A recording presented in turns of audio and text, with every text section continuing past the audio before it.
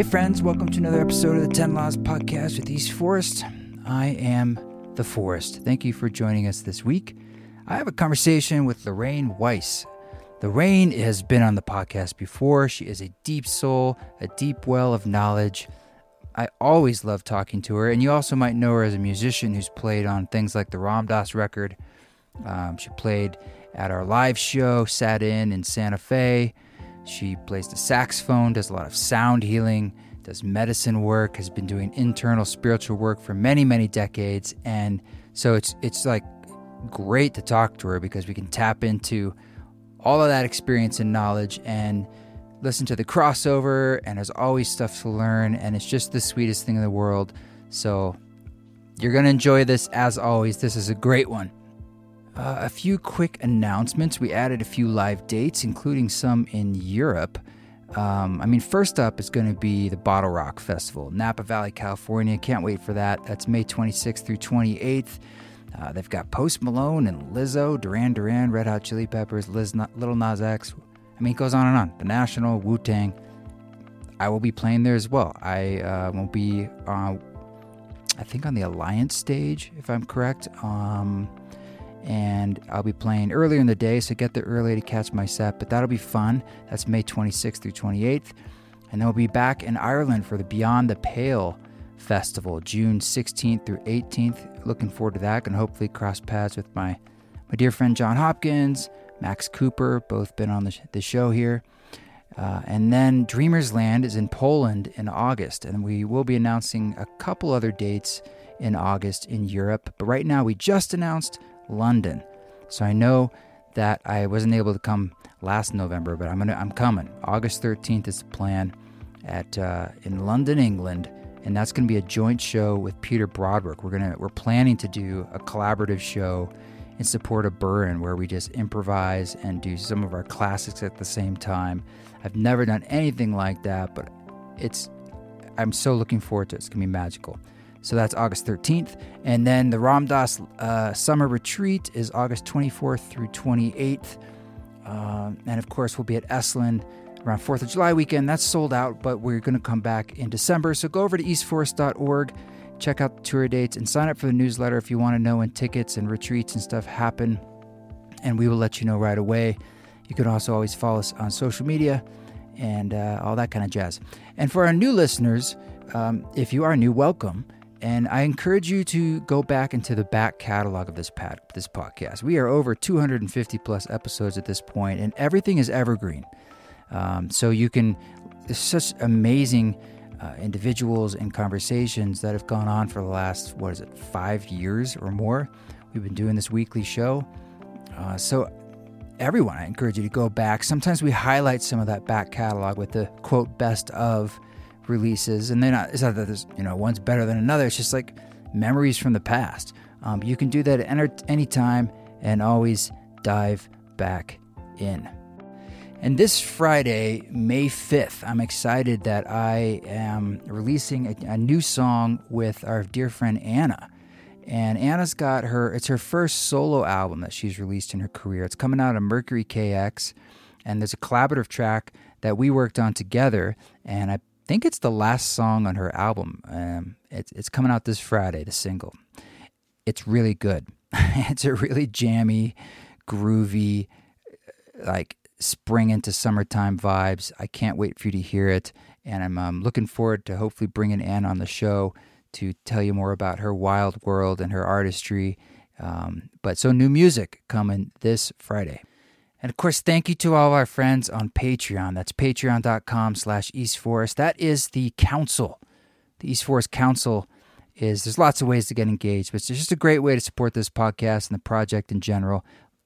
In any way, like if you don't even care about like what the rewards might be, if you want to support, check it out. It might be a good doorway in. But I get to share live recordings there, like some stuff I just did at Treefort or demos. And sometimes we do other fun things. Of course, we do our monthly Zoom council. And that's coming up tonight as I record this. But that's patreon.com/eastforest. All right. Well, thank you all for listening. And I hope you're having a good spring as things are springing forth in these crazy, turbulent evolving, blossoming times. But let's get into this wonderful conversation with our old friend, Lorraine Weiss.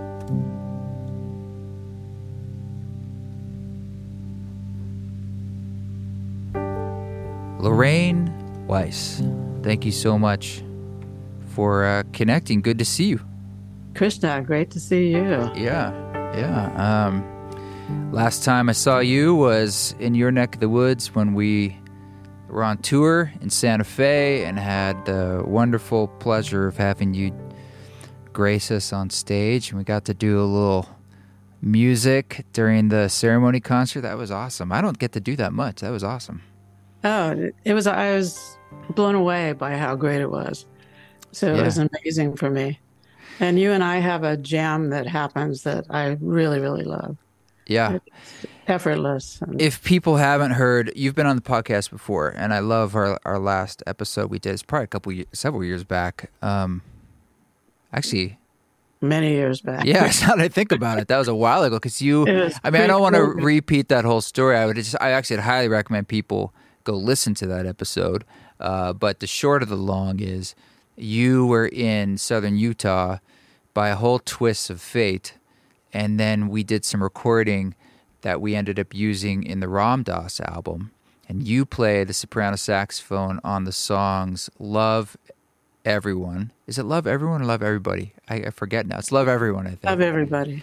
Love Everybody. I don't know. Yeah. And also the song called A Miracle.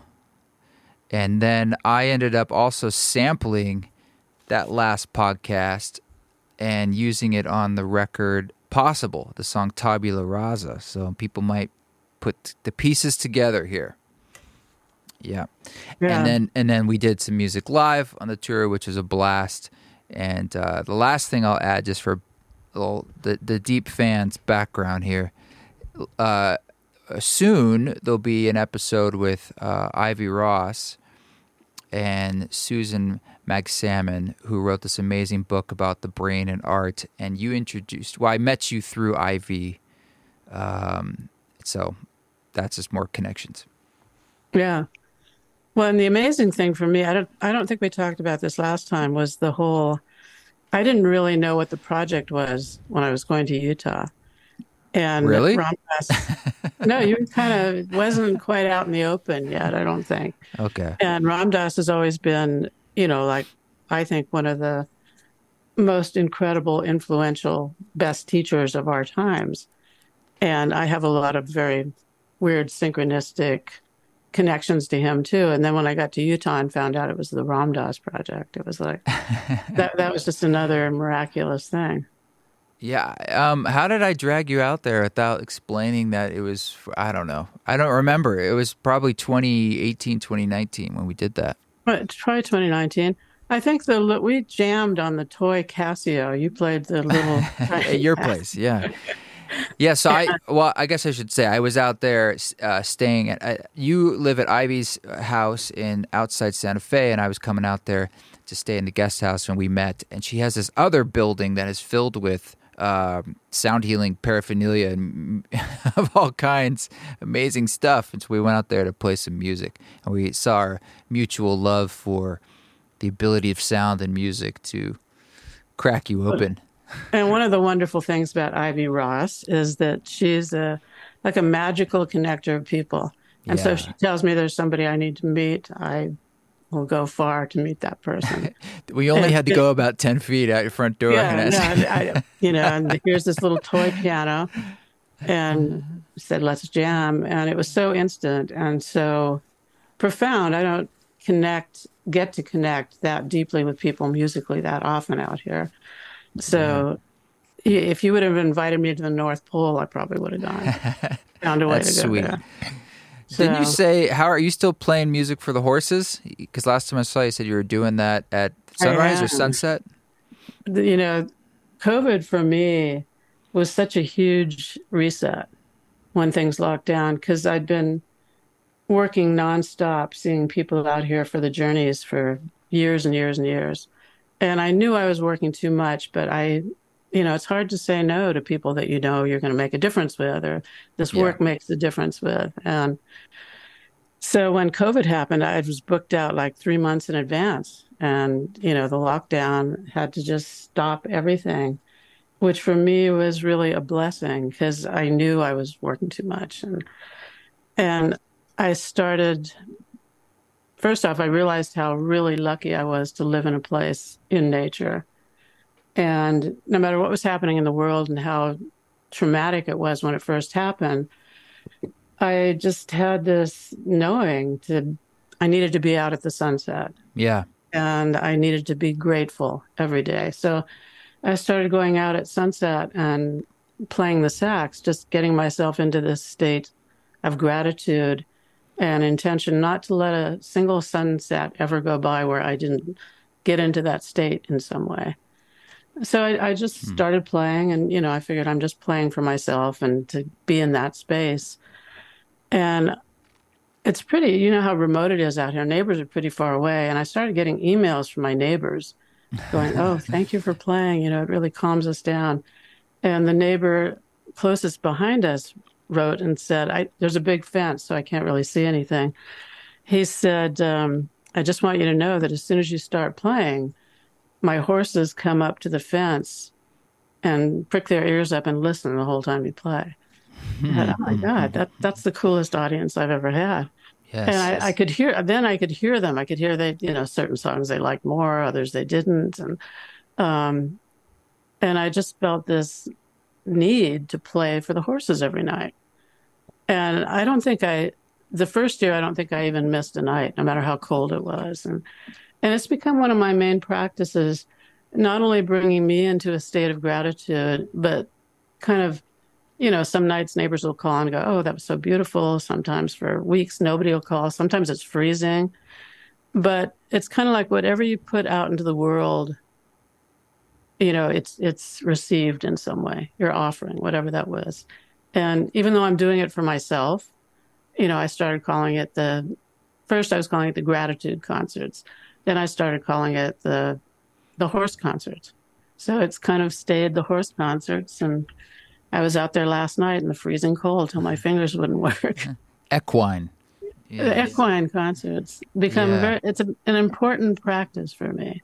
Mm. Just, the sunset and putting something out there. Do you think you'd still do it if you had never gotten the feedback that the horse's ears pricked up or that the neighbors were like, "We like this too"? Because, yeah, I had a similar starting point with my own music way back 15 years ago about it was just for me and anything else was just gravy. But in some ways, of course, it feeds itself when other people are like, "Hey, I'm feeding off this too." But it's good that, that original intention is important. Like that's the seed of the Exactly. gratitude and the creativity.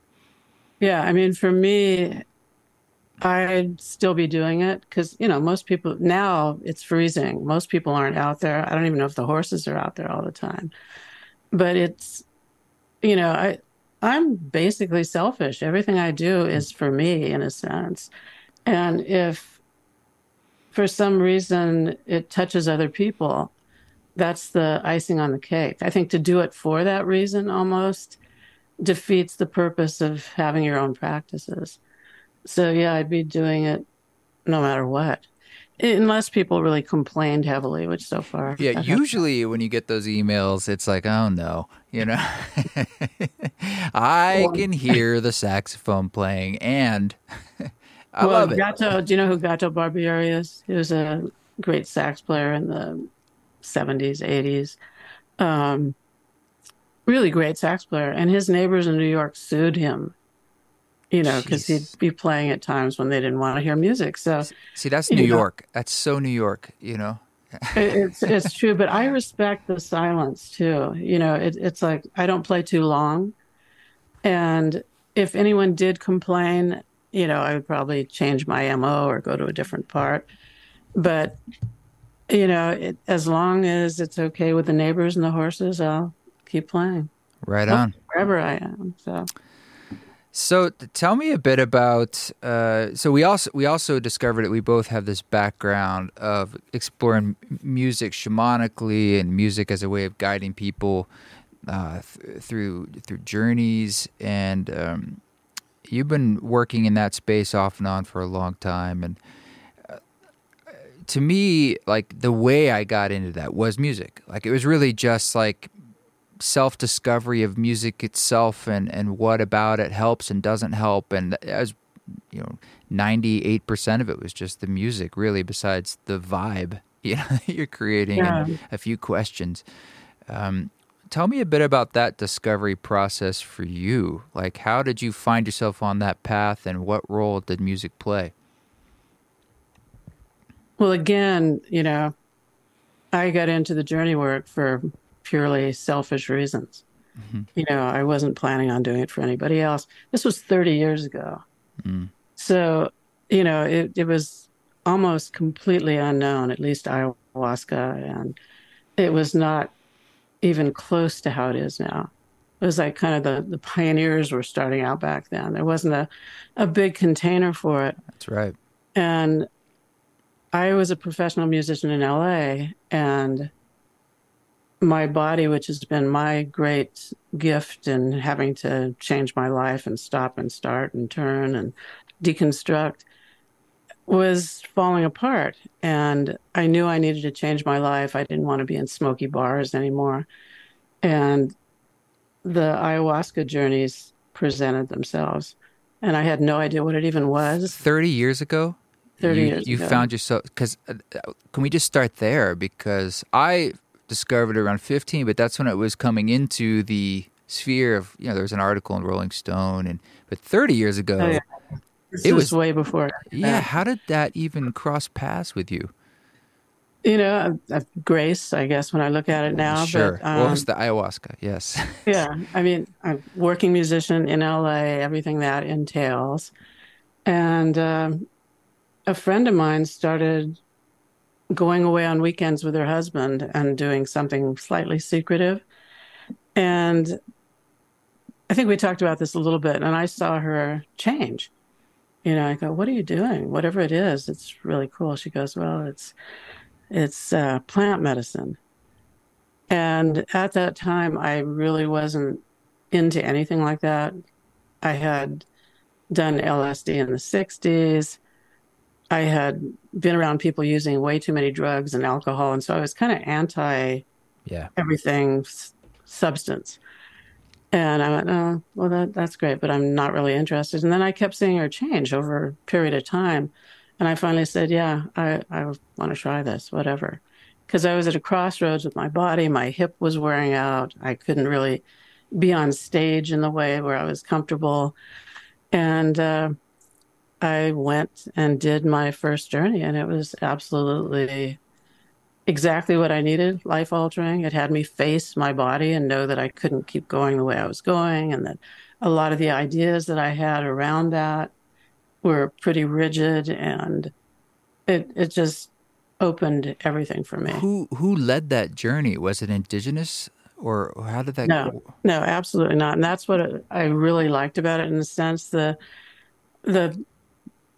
person who had it was actually a retreat center, and was very much white Anglo-Saxon spiritual seeker, but it was very Western. And his teacher had been a Peruvian shaman with a PhD in Western psychology. So the whole context. Wow. Yeah, and even the medicine was different. It wasn't the purging stuff. And what is that? Where'd they get them? Did they make it, or they had to probably at that point they would have to though the actual ayahuasca vine.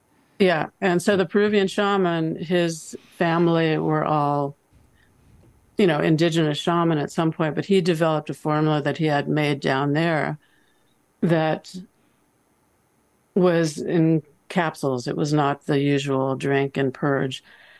And we used a combination of psilocybin and other things on various occasions, but the energy of it was definitely the ayahuasca, the mother.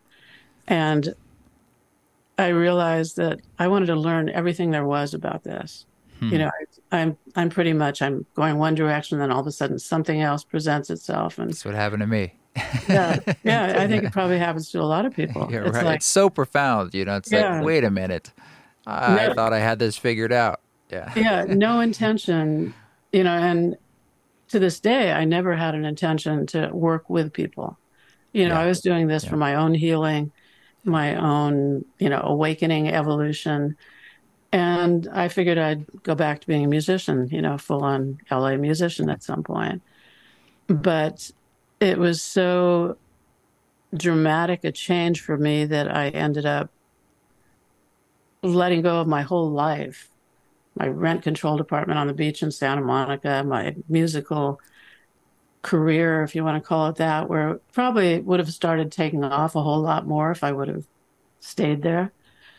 And moving to the retreat center, where for 3 years, that's all I did. All we did. There was a group of about 5 people, and people would come. There were big groups back then for some reason. It was like the first journey I did was a group of probably 30 people. And a lot of what I learned is from what not to do and what isn't as effective is Yeah, like that's people, in some no ways what else integration. is there to learn, right? It's like, Yeah. yeah, a little side note, I just came back from Mexico and I was doing an interview for the documentary we're working on with Xochitl Ashe, who's a Peruvian Mexican psilocybin indigenous. She doesn't like calling herself a shaman, but you get Yeah. why can't I speak? She works with psilocybin, and she was saying like in their tradition, you're initiated by the medicine itself. I mean that's the Absolutely. primary teacher, and that makes a lot of sense. And I think a lot of that learning is through experience. Of course, a lot of that stuff, it's difficult to put into to quantify, to say, well, it's this or it's this particular thing you learned. It's just, these energies, but you do learn on a fundamental level what not to do. That's almost very like terrestrial in a sense. And that starts to piece together methods. Yeah. And I mean, for me, that didn't happen. I was just in the experience for 3 years Yeah. where, every weekend we'd do our own journeys. There was like 4 or 5 of us that lived there, or groups would come at least a couple times a week, or I ended up sort of being the shaman's assistant and traveling all over the country doing groups. And still, it was for my own learning. You learn so much being in that space and sitting with people. How in like regular life, how unless you're a therapist or something, when do you really get to be with people at that depth? I was a musician, and in some way, the people that you play with, you play from that depth, but just to sit with people and kind of understand how energy works and how consciousness works. And I mean, that's why when I see all the teachings that happen, there's no substitute for just the time spent in altered states and around altered states. And music is definitely an altered state. So, we have that background. And luckily, the person who was the shaman was really into music and put together pretty amazing playlists for 30 years ago, because there wasn't that much kind of journey music back then, but there was a lot of good music that could be used in the journey space. So that deepened it even more for me, so that when I did start using music myself with people, I had like 40 years of collecting stuff. And what kind of music resonates, what part of the body, what kind of music takes you deeper, what's too expansive, what's too jarring. I never used words in my journey because I noticed, in the journeys at the retreat center, no matter where I was in my own journey, if words in English came up, I'd Yeah. go right to it. Different part of your And brain. Yeah. yeah, yes, and it's useful. Like I saw what you were doing with Ramdas in the ceremony space. Really beautiful. That But that's a hybrid too. Like I didn't make the Ram Dass album thinking this would be used in ceremonies. Like when I was playing ceremonies, A, I'm improvising, and B, there's really no words. It's just the music because that makes yeah, sense to me. But other people some people use some of those songs like I'm Loving Awareness in Journeys. And I was like, well, more power to you, whatever works for you. But I do want to ask you, though, when or how much have you seen the difference between bringing in live music, whether it's a saxophone or tuning forks or a bowls or shakers or anything, versus recorded music, pre-recorded music? For me, and when I started doing it, and like I said, I never planned on it. People that knew me from kind of sitting in the ceremonies 30 years ago, back then started to ask me if I'd do journeys. And at first I said, no, that's not what I do. I'm a musician. I'm taking a little break. But, when sort of like my belief is kind of to really look at what's being offered rather than not what I want. And so, enough people kept showing up going, would you do a journey for us? And I had still no intention. And I ended up, one of my friends who stayed in the circle after I left said, well, talk to the Peruvian, and I did. And he said, oh yeah, you should lead journeys. I'll help you. I'll give you, it was like, he gave me his blessing 30 years ago, so to speak. And so all of a sudden I could do that. And, music has been the through line of my life, like I'm sure with you, prior to this, that no matter what you're doing, that's been one of the loves and passions and driving forces in some way. So I had these many, many songs, playlists and stuff that I ended up using. And one of the things that happened to me at the hot springs during the time I was taking all the plant medicine was I put away all my instruments except for soprano sax. And I think we talked about deconstructing last time we talked. And I just went out in these beautiful natural places and felt like I was playing for the earth and kind of letting go of everything I'd studied and learned, just playing long tones and trying to get this like one true resonance where there was no me involved in some way, just tones and sound. And so that's the kind of music I was playing when I left. But I used recorded music because I felt like, there's so much projection that can happen in the journey space. And so one of my intentions and what I had seen happen with too many of the shaman is there's way too much of them in the space, in the sense of there's enough transference and, it's like you're giving people something that's going to change their lives. And for me, I didn't want that much of me in the space, so I never played in the journeys themselves, but I'd play in the integration because that was usually a sound integration. The next morning, we'd go into the sound room and do a kind of a sound session, and then I would play. And that was, such a profound integrative thing. But the whole time, and I kind of, like I said, I stopped during COVID. I haven't started again. And if I do, I may use live music. Well, it makes sense to me.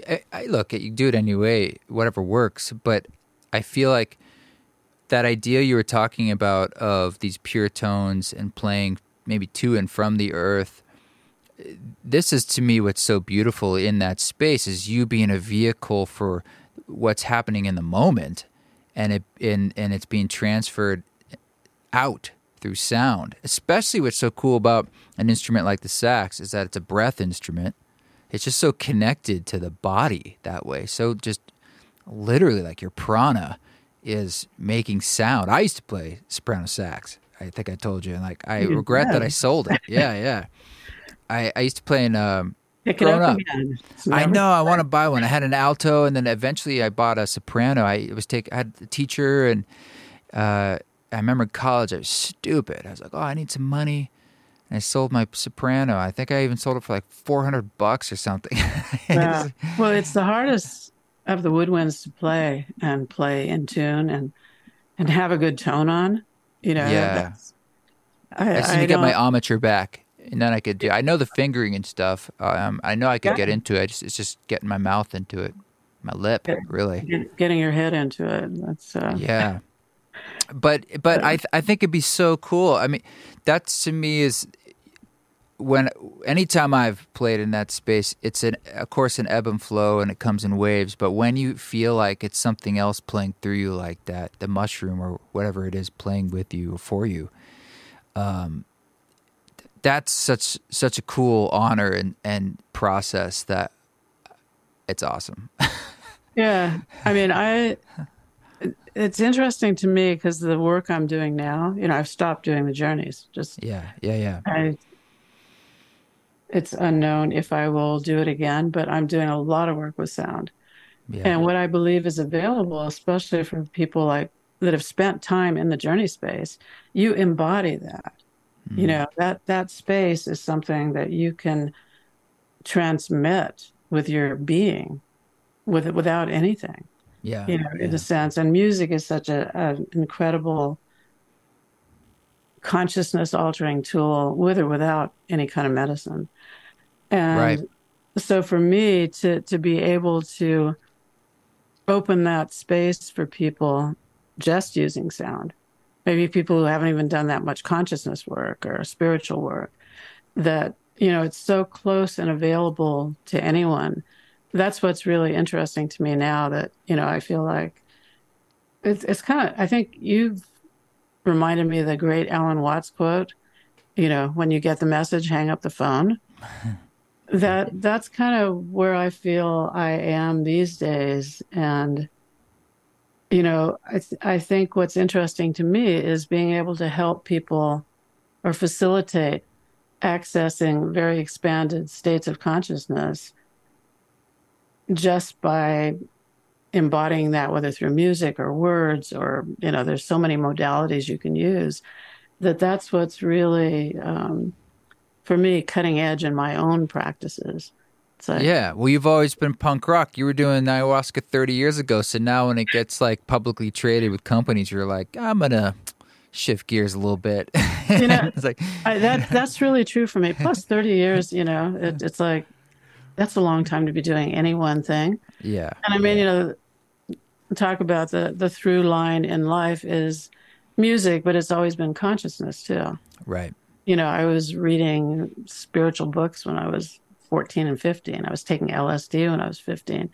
And it was really to find God or to find that connection, that oneness, that's always been there. And so it's almost like when things become so public and so mainstream like this is becoming, it's like, okay, consciousness, where's consciousness? There's all the medicine stuff that's happening.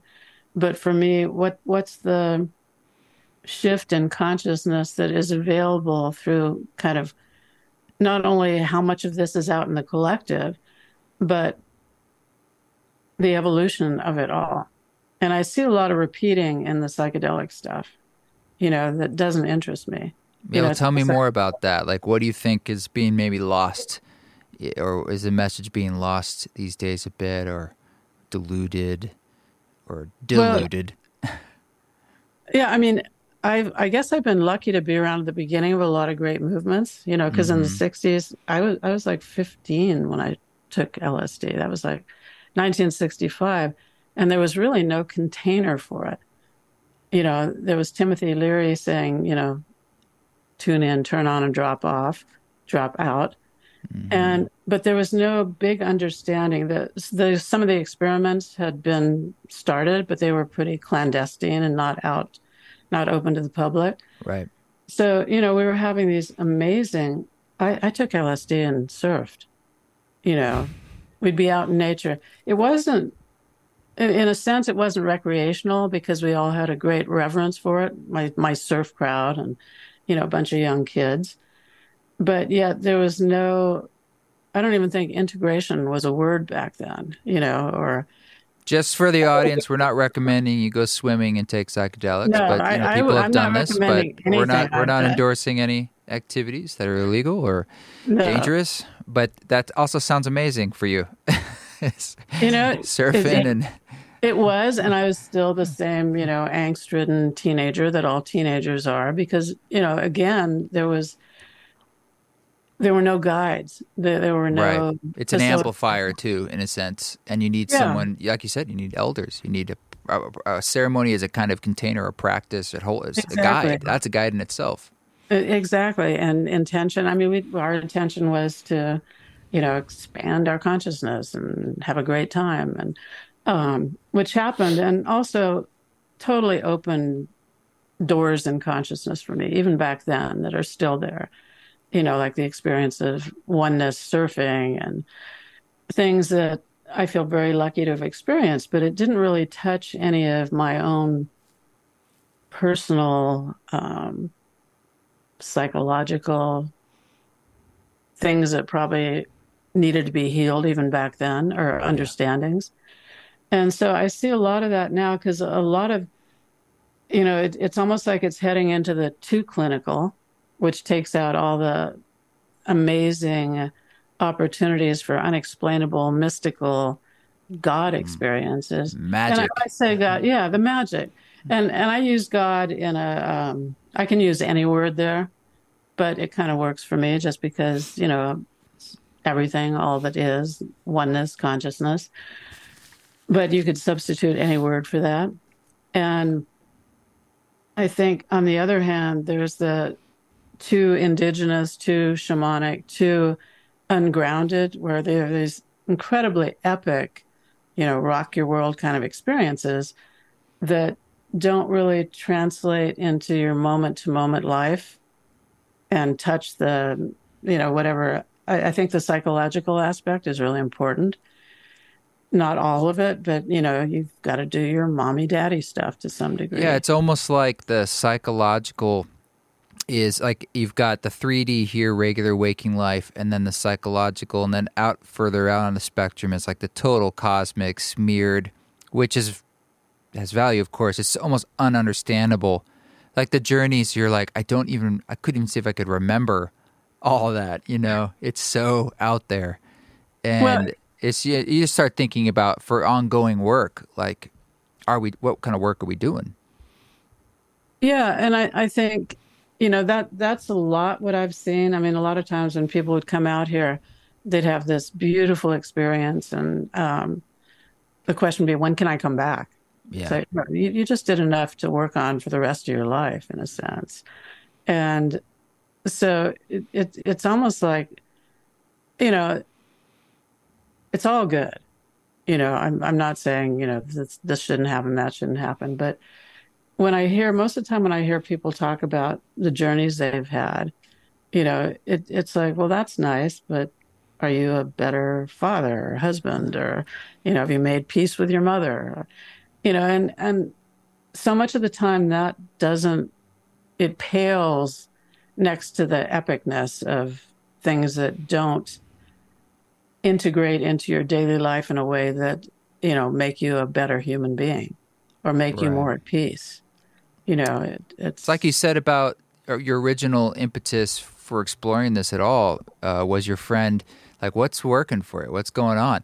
That's the old Terrence McKenna thing. It's like you can't argue anyone into any of this stuff. It's like just if your life is going well, people would be curious, and if you're interested in like that being an advertisement, it's just like, is your shit together, and are things working for you in that way? Like, are you exuding love and things are clicking? Yeah. I mean, what is your offering moment to moment? Because it's almost like the peak experiences are awesome. They happen, they're grace. But then, when somebody you love dies, or you have a shattering relationship break out, or, how do you access that place of peace and more of a bigger picture of it all, so that you live from that, rather than just thinking it needs to be good all the time? When people microdose, it's almost like there are times when, things are just challenging, and to just take something to get through that, For me, when I see what's happening, that's one of the things where we think we're entitled to feel good all the time. And I don't know that that's true. You can have a connection to something deep and unchanging. And that's something I believe is there for all of us, with or without plant medicine.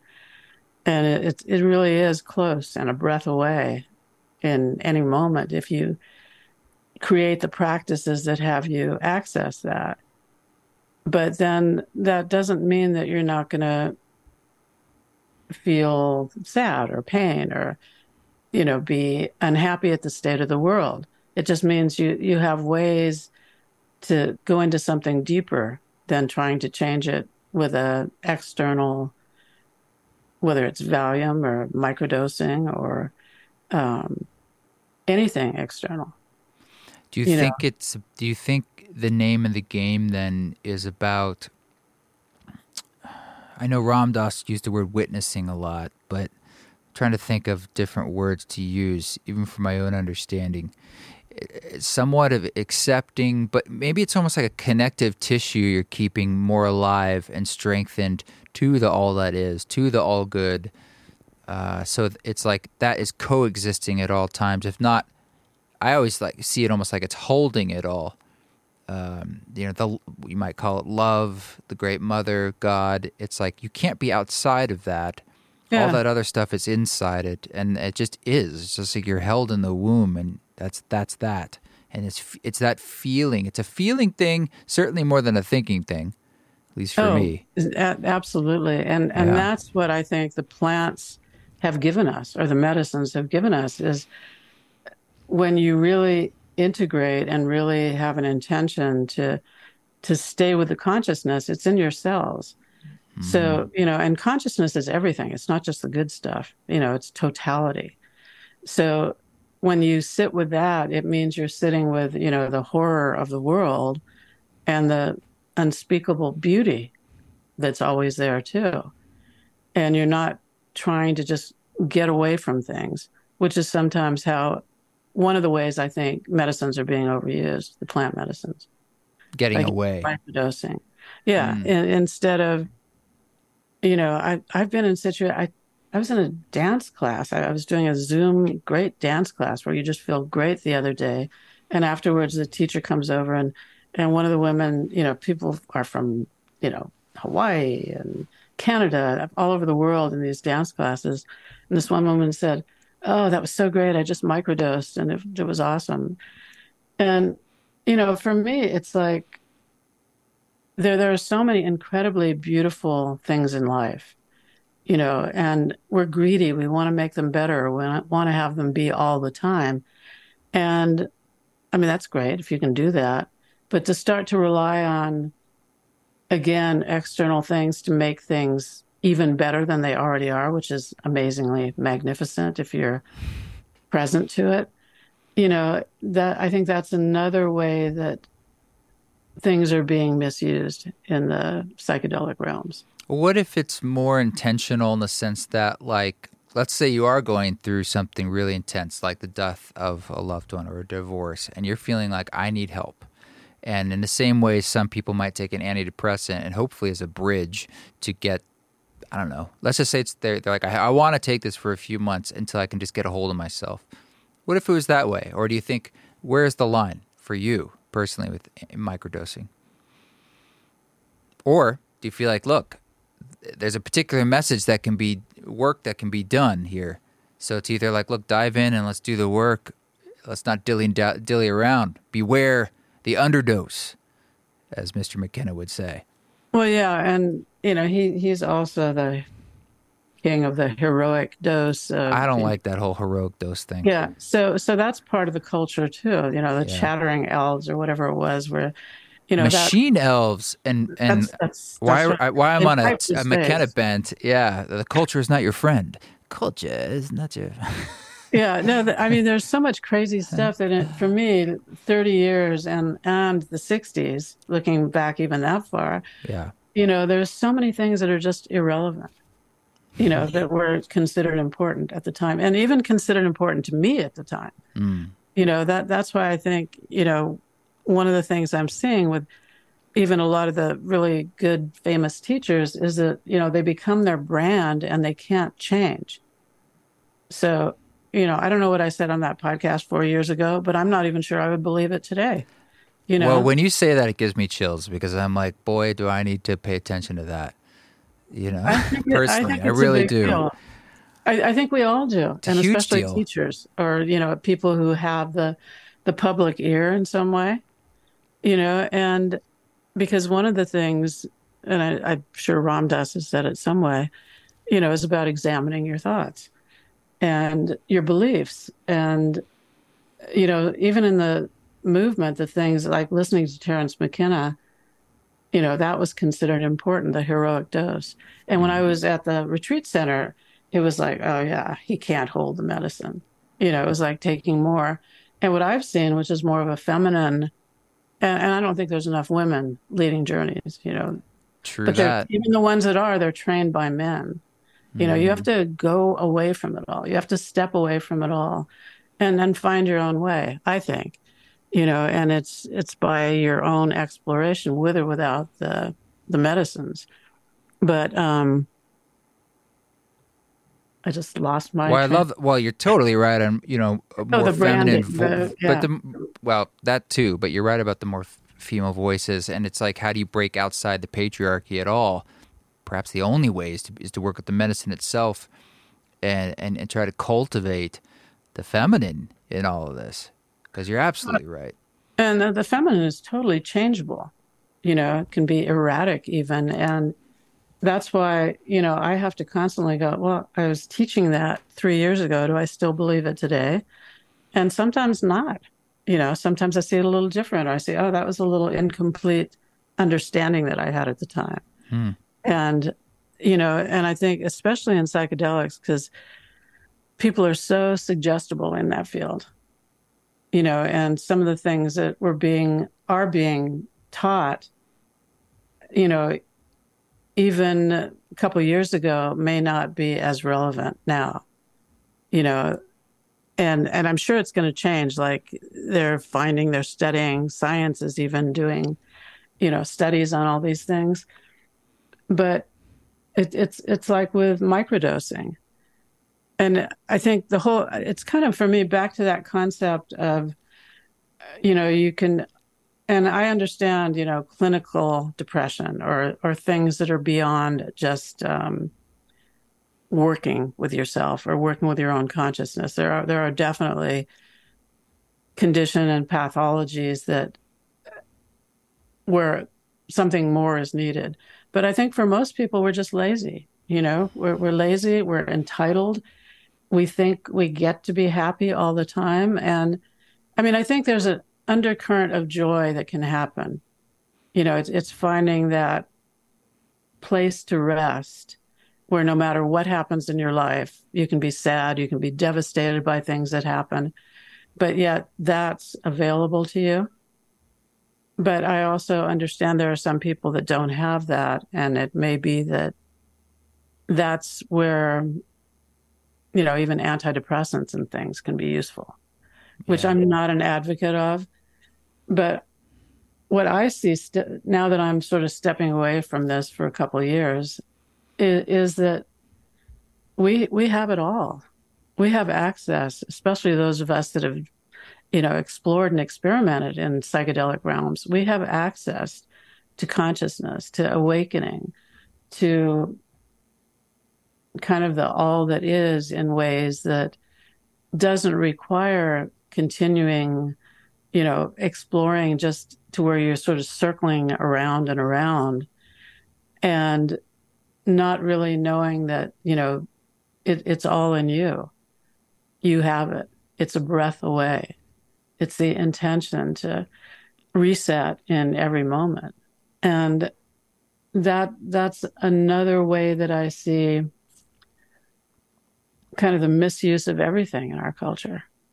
Or the overuse. I love the idea of circling around because it's a great way of thinking about, like, if you're taking that metaphor of being inside the mother, like think of it like a big sphere of all that is. and you're just spinning around in the same place. It's like we all know people who naturally understand this. They've never touched a psychedelic, never will, and there's just a knowing in them. You see it in a lot of motherhood. You see it in all sorts of ways. It's sort of the naturalness of what is. There's nothing to do, nowhere to go. It just is. And there's an acceptance of that and a certain knowing that might not even be intellectually understood. I think most of it is beyond intellectual knowing. Yeah. I mean, you have to, like with the psychological stuff, you have to have a little bit of a grasp on what patterns are running your life or what the imprints you've inherited from your ancestors and lineage. But then it's just being with it in that profound way that is the journey space, that is the deepest opportunity of those kind of expanded states, is being able to embody that consciousness in a way that, without ever taking another plant, that it's in your cells. And when people talk about the rewiring, it's in your nervous system in a way that you can access that no matter how wound up and in your head you get. It's remembering that. And for me, integration, which, like I said, wasn't even a word back when I was doing the bulk of my stuff. I mean, it was a word, but, it's almost like my integration, basically the bulk of my exploring was many, many years ago. I haven't done any kind of plant medicine in at least 15 years. And that's been the integration for me, because it's like, okay, what am I left with? And how can I at any moment settle into that space? And music really does it for me. I am that channel, when I play. But just in daily life or talking to people, and a lot of my work now is working with people on the phone. And, or there's now even a word, an integration therapist, which I hadn't heard till recently. But a lot of times I'll get calls from people who want to know if I'll work with their friend who had a bad journey in somebody else's circle. And usually the people who have trouble bringing what they experienced in the journey into their lives are places where there aren't a lot of integration. Maybe there's a closing circle in the morning. So one of the things I've been doing is working with people, integrating big experiences like that. And, it takes a while, even if it's not a challenging thing. Like I said, for me, I'm still integrating my journeys of years ago, and life is an integration in a sense of being born. Of being born, yeah. And rather than continuously reaching for the epic experiences, how do you make the mundane?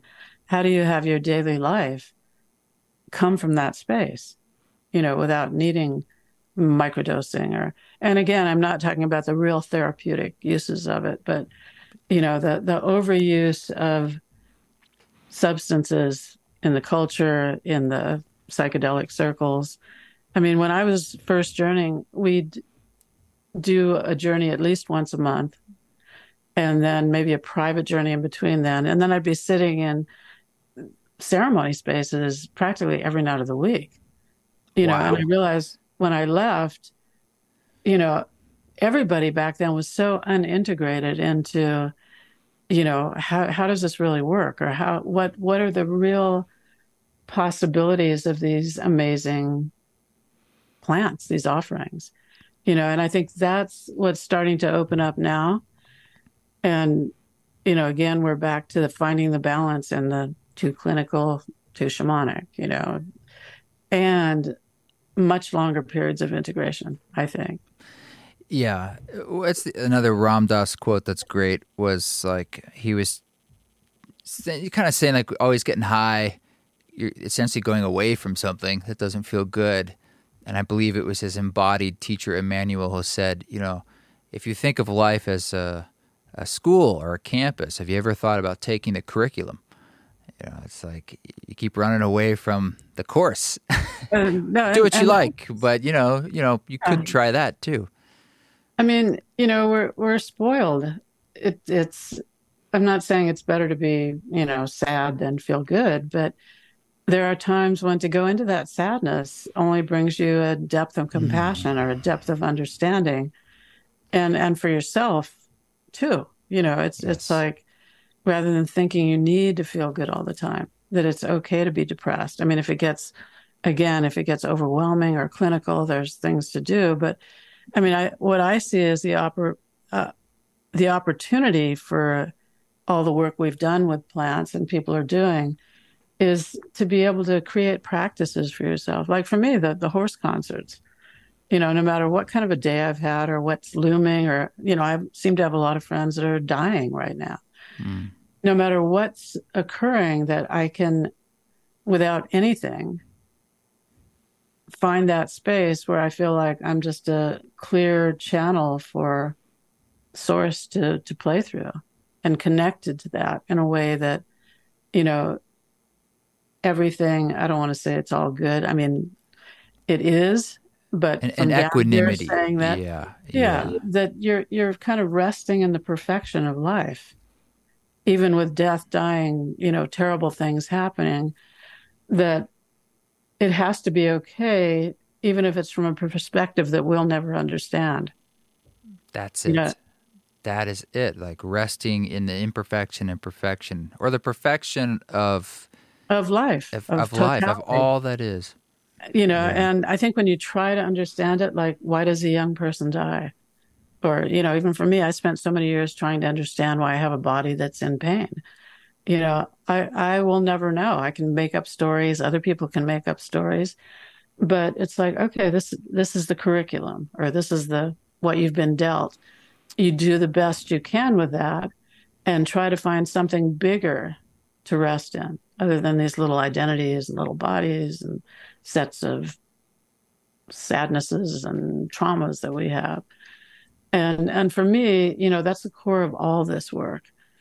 And when people would come out here to journey, the most important part for me was kind of the warm-up work we would do to get to where are you suffering, or where do you feel you're not free, and to be so specific about that in a way that you know you can work with it with the plants, which are obviously very useful in that, but then to be able to integrate it in a way that it's an ongoing set of practices that you do every day for the rest of your life.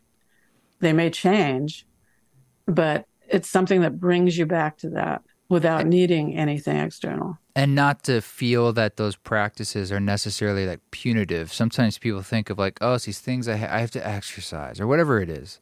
Yeah, yeah. But when And you're saying like when you play the music, it actually feels amazing.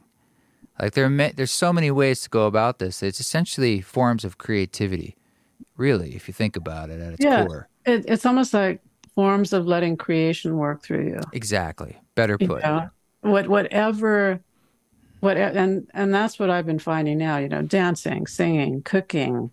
Um, it's like probably when you talk to Ivy, all the research they're doing, Hmm. on how beneficial art and poetry Oh, and it's beauty. crazy some of the data they shared. I can't. Where that podcast comes out, I actually know because it's when their book comes out, March 21st. So Very it's cool. coming out soon. Well, and I think, it's like we've known that all along, Yeah. creative people, mystics. It's known. I don't need Yeah. scientific data to back up what we've already known to be true, but it's great that it is because it gives it credibility where, it's like get your kid off his phone and put him out in nature for an hour. It's the greatest thing you can do. Or, you know, buy art supplies for your kid or get him a musical instrument or, Hmm. and I think those kind of practices, the integration, like if you never did another journey, you've got music as a practice that takes you there, right? I mean, it does take you to that space. Most people don't have that, and I think anyone can find practices, and it doesn't have to be, serious meditation for an hour. It's like, your life is the meditation. Your life is the art, creativity, letting creation come through you, whether it's cooking, even the most, things that you wouldn't think of as a creative act. It's like I just did my taxes and actually had an okay time with it because I got in that space, and I was so happy that I was doing it and finished them, so it's almost like there's so many structures that when you really examine them or, created, like even meditation, or sometimes it can be such a rigid structure that you feel good if you do what you think you should do. And if you don't, you're hard on yourself, or, I didn't do my half hour of meditation today. Whereas just being in nature can be a meditation. Yeah, like all these, our practices are available at all times, everywhere in a lot of ways. It's what choice and consciousness you bring to it. That is the act of creation in itself. Exactly. And I think, it's not about, like, even with art or music, it's not about what you produce.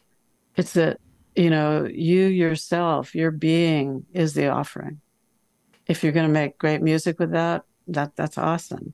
But you have to get that even that's removed from the sort of what you're bringing to the party, which is yourself as the offering, your being, your consciousness, what you're adding to the collective or the soup or, the pot. The source code is you. Yeah. Oh, I love it, Lorraine. So I have one last question for you. And then, unfortunately, I have to go. But I want to talk more another time. Let's just keep riffing. This is so much fun. Now we can do it. Yeah. Here's the question. I'm sure there's plenty of people listening here like, I want to talk to Lorraine. And do you want more work or not? Do you want people to find you because you don't have a website? And I think that's awesome. And so, but if you would like some people potentially, this is, a small chance to say yes or no. Yeah, I mean, I'm looking at what like I said, I do a lot of work on the phone. So if anybody wants to email me, and other podcasts I've done, usually it's people who, obviously resonate with what we're talking about. So it's not just like random people. Oh, of course, of course. And so I've been doing work on the phone, and I loved, your ceremony concert opened doors for me in the sense of what can be done with groups. Because the friends I brought to the concert didn't do any plant medicine. Sure. And had great experiences. And I ran into some people from, my dance community that were there that weren't on any plant medicine. Yeah, that's the point. Yeah. And I think we've opened the doors in ourselves and in all the people that have been doing it all these years, that I'm really interested in finding ways to create, whether it's online or live, or, when I work on the phone with people, it's still working with the same energy.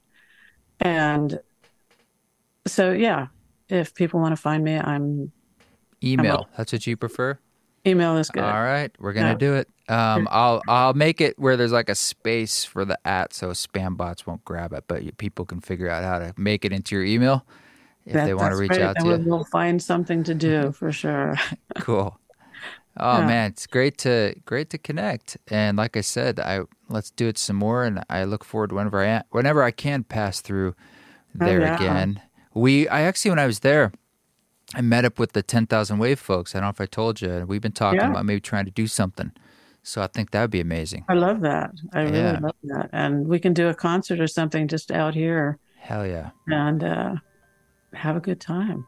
The equine, the horses would love it. We'll sell tickets to all the horses in the area. Well, they just have to give us a ride. Horse convention. Yeah. No, I love it. It's always great to talk to you. You too. Thank you so much. And, till next time. Till next time. Thank you, Lorraine. Always so fun to chat. I always love everything we can get into. This song that you're listening to in the background is called Reunited. And it's from the Burn album with Peter Broderick. And we just released an entire 4-hour live ceremony of music, the one we did on the solstice. I remixed it, remastered it, and we recut it. And it's now on YouTube. and it's completely new music. It was all new improvised music designed to guide a ceremony. We did it in my studio, so it's like it sounds great now. It sounds really good. It sounded fine before, but now it sounds fantastic. And John Dahlgren did the shooting. A good friend Max was there doing the switching. So we put a lot of effort into that, and I think it looks great. It's a very intimate portrait into that sort of creation of music, which is just very rare. I think being in the home studio allowed us to just let it be intimate and let it be. It's just unusual to capture that kind of thing on film. So check it out, the Peter Broderick and the East Forest Solstice live stream ceremony is on YouTube. But this song is called "Reunited" from Burren, and I hope you're enjoying that album. But until then, you guys keep walking your walk. Don't take any shit, but if you do, do it with grace.